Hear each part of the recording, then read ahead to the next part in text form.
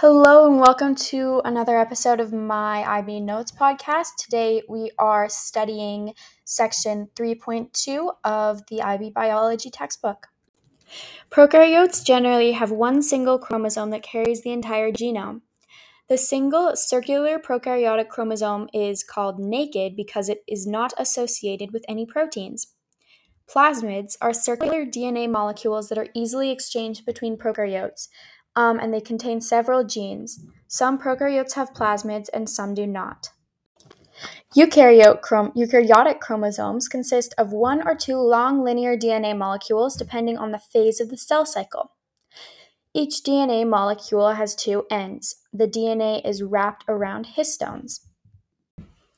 Eukaryotic chromosomes are linear DNA molecules associated with histone proteins. In any eukaryotic species, there are different chromosomes that carry different genes. A homologous chromosomes carry the same sequence of genes, but not necessarily the same alleles of said genes. It is important to remember that genome size may not correlate with the number of genes. So, two DNA molecules are formed by DNA replication prior to cell division. Those are considered sister chromatids until the splitting of the centromere at the start of anaphase. Then they're considered individual chromosomes. That you learned in section 1. A skill that you should have for this section is comparing the genome size. So we have things and then the genome size in millions of base pairs. So the first thing is the T2 bacteriophage, which you can just remember as the phage, which has 0.8. E. coli has 5. Homo sapiens have 3,200.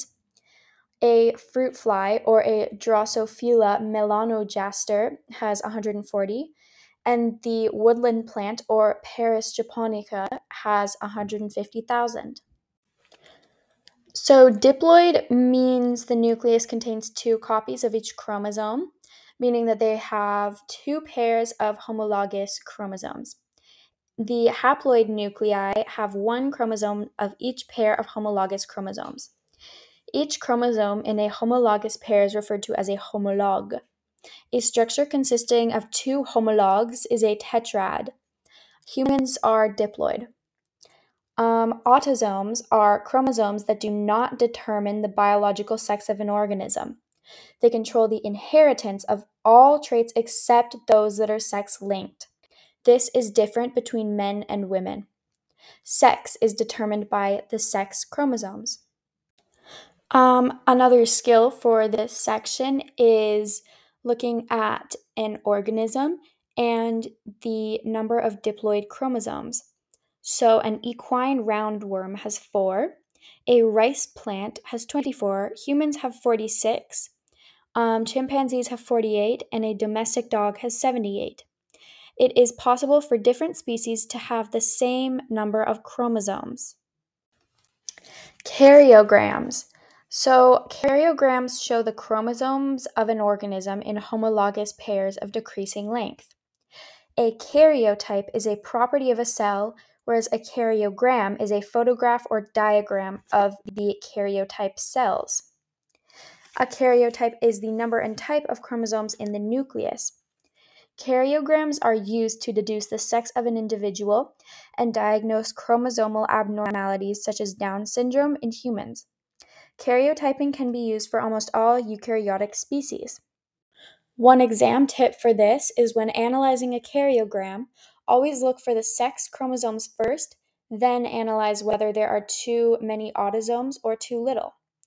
And one thing to remember is that karyotyping can diagnose only large-scale chromosomal differences. Conditions caused by differences in one or a few genes will be invisible at the chromosomal level.